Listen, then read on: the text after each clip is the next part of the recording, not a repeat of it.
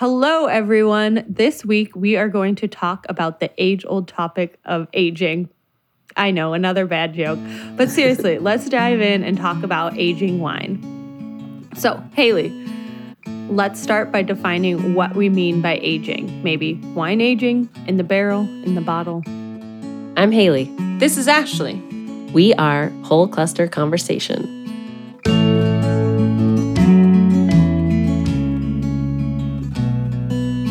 Yeah, we talk about wine aging in lots of different instances. So any kind of wine aging is wine that you're allowing to get older.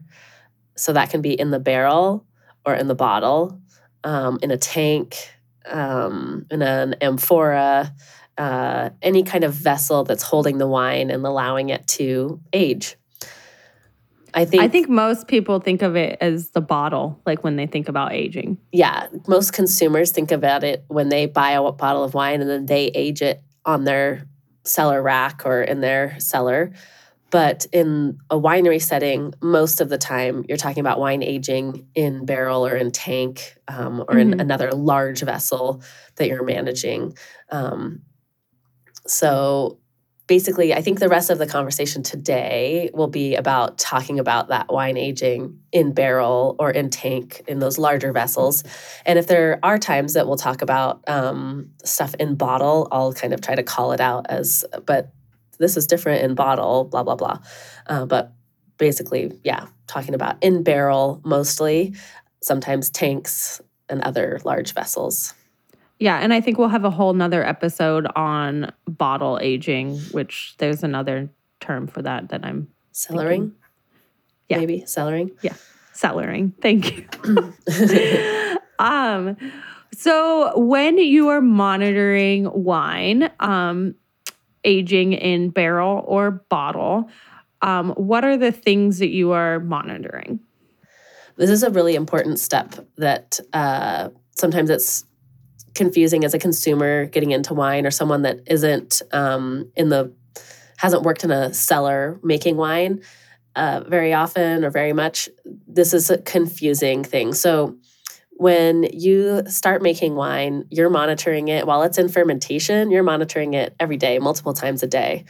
And then once it's done with fermentation and it starts, quote, aging, there's, we talk a lot about the different steps that it takes to get there. So if you need to go back and revisit some of our past episodes, feel free to. But we're going to jump right into aging. Once you get to aging, you don't have to check it every day, but you do need to be checking your wine. You don't want to just put something in a barrel, set it in a room by itself, walk away for 2 years, and then expect to be able to come back to it and bottle it and have it be a fantastic wine.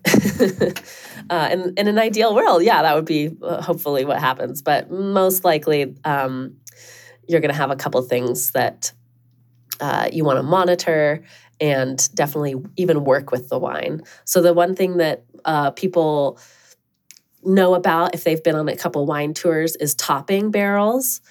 And that's going to be the biggest thing that you do while your wine is aging to keep it safe. So that's not necessarily monitoring wine, but it's working with the wine. And every time you're topping, hopefully you're monitoring that barrel. Hopefully you're using your eyes, your nose, other things, like even your ears to some extent. Sometimes you pop open a bung and it makes a weird noise, whether it's like it's popping open, like, oh, there might be some fermentation still going on in here. Yeah. That bung wanted to pop out.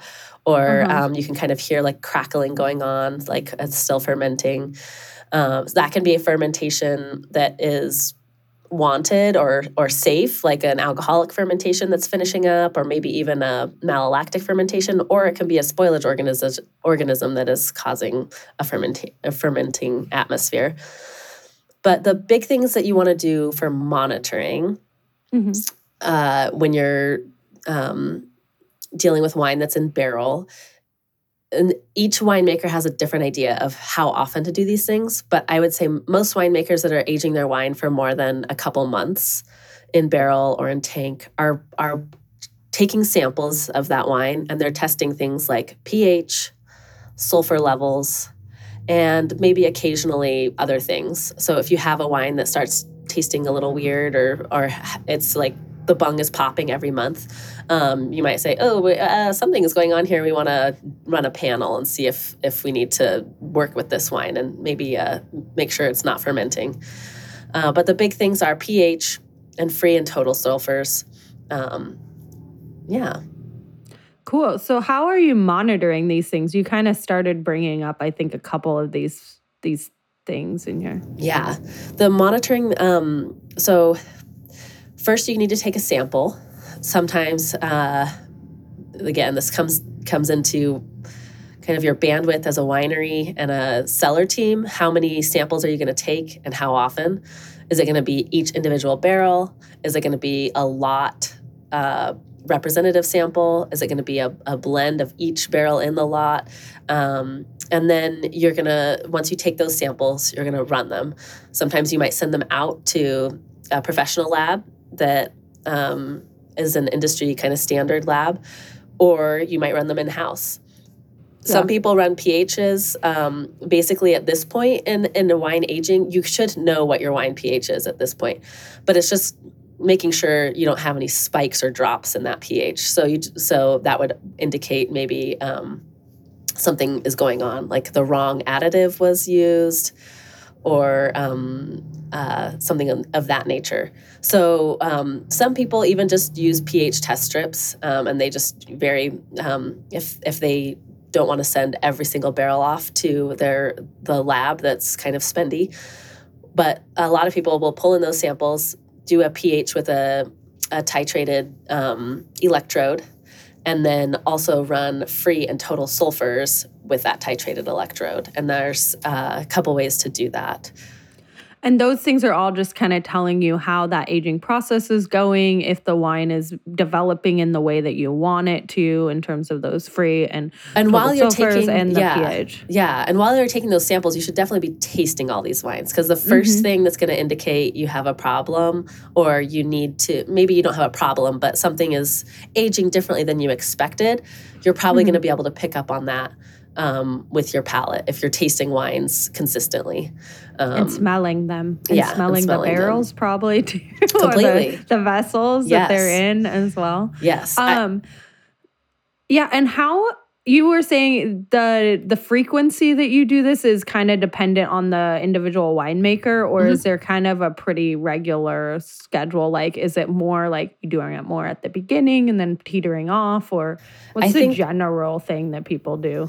I think it's definitely based on a winemaker's preference and the ability of that winemaking team. So if you only have 2 people working in your cellar, but you're making 10,000 cases of wine, you might not be doing it very often because you just don't have the bandwidth to pull samples and do things and while getting all the other stuff done. Or it might be a super high priority for you. You think, okay, testing and monitoring our wines while they're aging is actually more important than doing the other day-to-day things. So we're going to do it every 5 weeks, 6 weeks.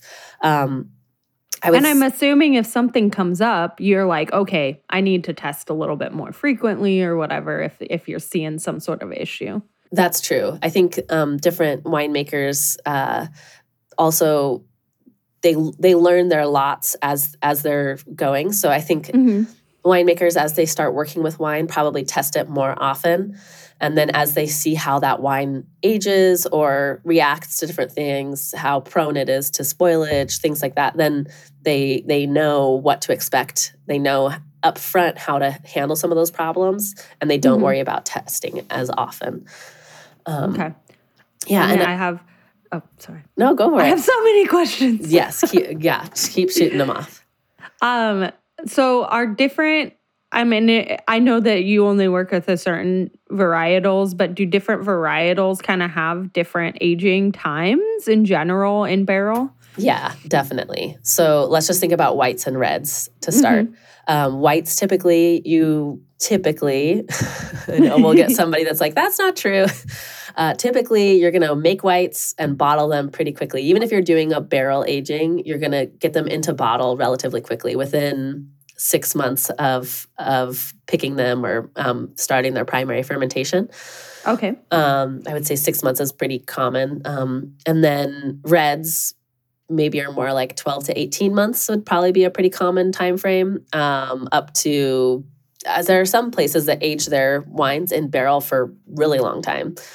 Okay. But varietals can change that timeline as well. So some varietals are more, have developed more to be enjoyed young. Others are made in styles that you want to age longer and integrate like the barrel tannins and things like that. It just depends on the winemaking style and your also like glass availability. There's also all the logistics side of winemaking that also comes into play. Yeah. Well, I think of too, like maybe even like, oh, I need these barrels for something else. So Completely. we're just going to move them along so that I can start something else. You'll see in the Willamette Valley and Walla Walla. I mean, I don't have as much experience in the Willamette Valley, so I'm kind of putting some my assumptions out there. I would assume that the bottling lines that you can rent, that like just they're these big trucks that just show up and they park and they help you bottle for a couple days, and you pay them. Amazing. Yeah, you pay them based on how many cases you bottle, basically. And I would say their busiest months are probably June, July, and August, getting ready for harvest. People are like, okay, we're ready to bottle all of our vintage from 2 years ago because we need all those barrels for this year's vintage. Yeah. And they don't want those barrels to sit empty longer than necessary. So July especially is a very big bottling month in my experience. And then that makes sense from what I've seen too. Yeah. And then the other bottling months that I have experienced being kind of a heavy bottling months would be February. So January, February, March, getting whites in bottle so that then they're ready to sell a month or two later when you do your spring release for a wine club or a wine label. Okay. Okay, so back to monitoring. What are some other cool technologies that people are using for monitoring? There's a couple different methods that people that have been developed to monitor free and total sulfurs. Now, so there's the Ripper method, which basically, I think it. I have to go back to my chemistry notebook, but I'm pretty sure what it does is it has a set point. So you're getting a wine. You're monitoring it, and you can use both an electrode to monitor that set point and also a visual indicator. And these are, so free and total sulfurs, if you guys want to learn more about free, total, molecular sulfur, pH, all that stuff, let us know, and we can do a whole separate episode about it because it's a lot, and I'm not going to get into all of it here.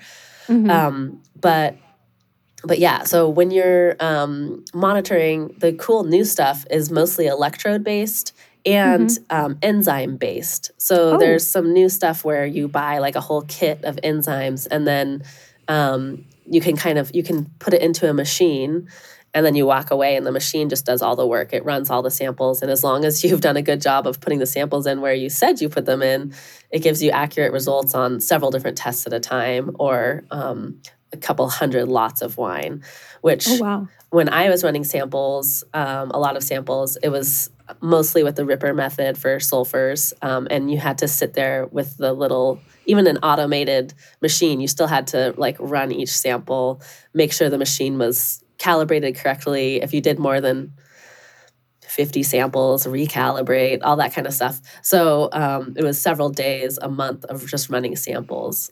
But now there's new technology where it's fully automated and it's enzymatic. So supposedly it's a little more accurate. And you just set it in the machine and you walk away, and then you come back a couple hours later and it's got your results, and you make sure nothing looks crazy out of place and move on. Nice.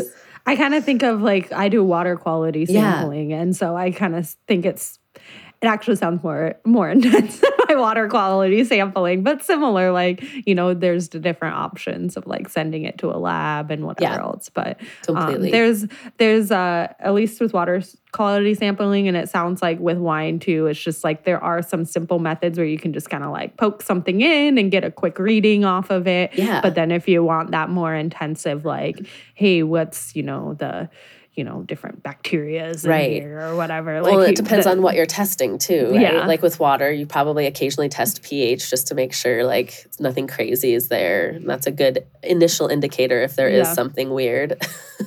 The same with wine. And then, it totally depends on what you're testing. Free and total sulfurs are pretty standard. So they, like the big companies that create all this lab stuff have decided to invest money into making it easy to run free and total sulfurs. But some of the other stuff that we don't run very often is not as easy to do on your own because it's complicated and it's not common. Yeah. So know when you can do things in-house and when it's best to send it out to the labs to do that. Okay. Definitely. Okay, I'm not sure where to go from here, Haley. What's the next what's the next question? Well, I was kind of wondering, I mean, when we started talking about this, we were trying to decide which direction to take it. And I was wondering what kind of wine aging Vincent does, because we have had him on to talk about wines. And basically what kind of monitoring he's doing. Is it all, because some people don't do any testing. Some people just do it by sight and smell and taste.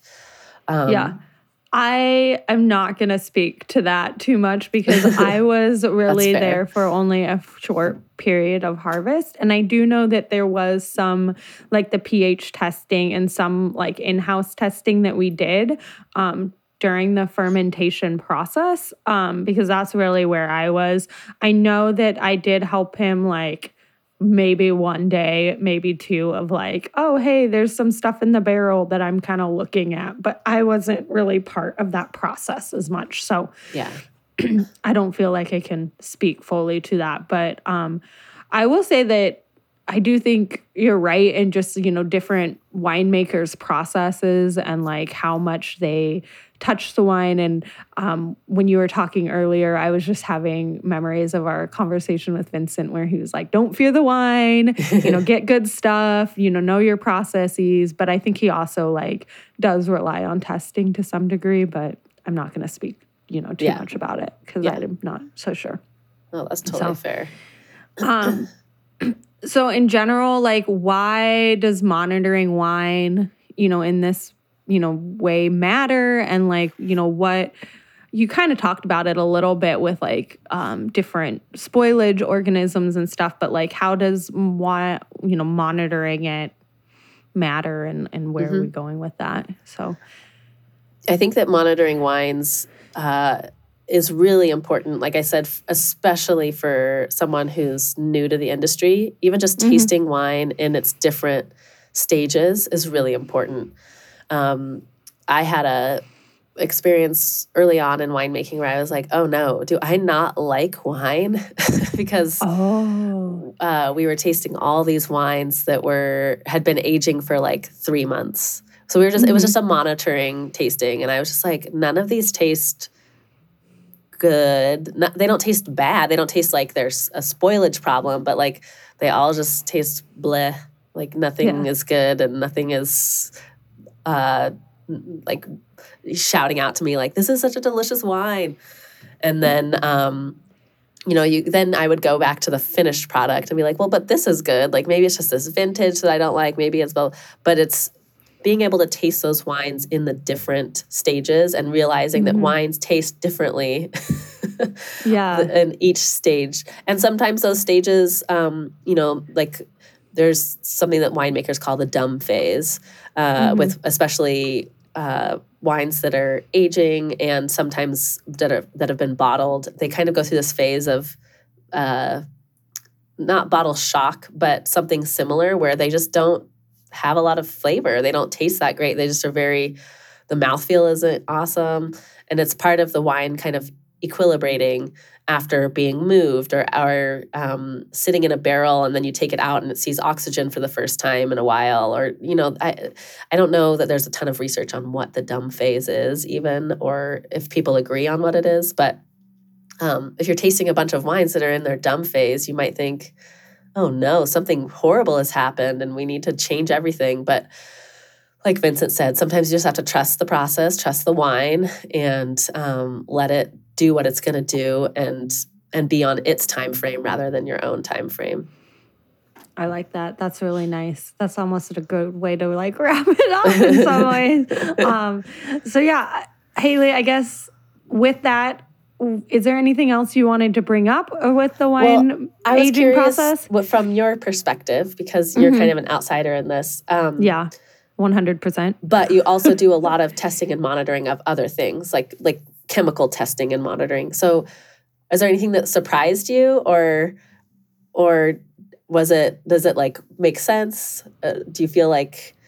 No, I think it all makes sense, and it's really because of, I definitely am more of like wildlife biologist type of thing, so my monitorings tends to be a little different, but I have done enough like water quality sampling, like I said earlier, so this all makes sense to me in terms of like how the fermentation process, even, once you get past that like main step of fermentation and then you put it into barrel, like just, continually monitoring those things because things are going to be changing. That all makes a lot of sense to me, and how like you're saying like there could just be this point. And I think there's a lot of other like chemical processes where you see that point. Like, let's go to the baking bread analogy. Yeah. Like you kind of have that like, okay, there's that initial fermentation. It's like getting all crazy and bubbling and whatever. And then like you said, there's kind of this lull of like, and you just kind of have to be like, trust that process and keep kind of, monitoring it. And maybe you're like, oh, hey, something is going a little off here, and then, kind of tweak it. But using those techniques of just knowing what it is that you need is really important. And like you said, I really thought that was a great point about that as you're tasting wine, when you're new to the process, like I could see me coming in and being like, what is going on here? I do not understand. This is awful. But I think with any trade and thing that you do, as you learn it, you'll learn like, oh, hey, no, this is just that one stage where it doesn't taste as good at this point, but, before the burger has been assembled or something. I don't know what the analogy is there first. That makes sense to a lot of people. Yeah, that makes sense to me. So I like that. And it's cool to think about because, when you originally brought this topic too, my first thought is like cellaring wine and how important that is. But it is interesting to know from the consumer perspective too, that, hey, there's this other whole like aging process that happens beforehand. Yeah. And how that can taste, change those taste profiles so much, like you said, of like how much time is it in barrel, like how that whole process impacts the flavor of the wine. Yeah. And so then, and I also like the comparison in my mind, I was thinking how cellaring wine, like wines are white wines, typically you don't cellar as long as red wines. And you were kind of saying that's the same in the barrel process too. Yeah. I mean, there's exceptions to the rule, but in general, that was cool to see that whole comparison as well. Yeah, definitely. So something that I just thought about, because you were talking about technology and testing. There's some really cool new technology, and it's pretty expensive, but where you literally can like put a probe in a tank, and then it's connected via Wi-Fi or whatever to your all your software, and it monitors certain things like dissolved oxygen, pH, probably a titratable acidity to some degree, things like that. And you just like, it's just sitting in tank. So you don't have to do anything to it other than when your tank is empty, you take the probe out and wash it and make sure it's good. But that's kind of a cool new technology as well, where you don't even have to, and you can't do everything from those. You have to still pull samples to test other things that need to be like titrations, but some like being able to just stick a probe in there and be like, go to town. We'll just have a continuous pH monitor. Yeah. Well, it's like in our fermentation episode where you were saying like how important oxygen is and pH and all these different things. So it makes sense that those are all the things that you're going to be monitoring in the aging process as well. So cool. Okay, anything else? I don't think so. Yeah, I'm sure. Let us know what kind of monitoring and aging you guys do, especially if we didn't hit on something. There's always things that we're learning, and it's great to learn what other people are doing in the wine industry to make great wine. Thanks again for joining us for another episode of Whole Cluster Conversation. You can always write to us about those winemaking processes or any questions, and we'd love to talk about it on the podcast at wholeclusterconversation@gmail.com or on social media at Whole Cluster Conversation. Thanks. Thanks again for joining us for another episode of Whole Cluster Conversation. Music provided by Michael Johnson of Grand Falconer. Audio production provided by our friend Ukiah Bogle. Make sure to subscribe to our podcast wherever you like to listen. Ciao.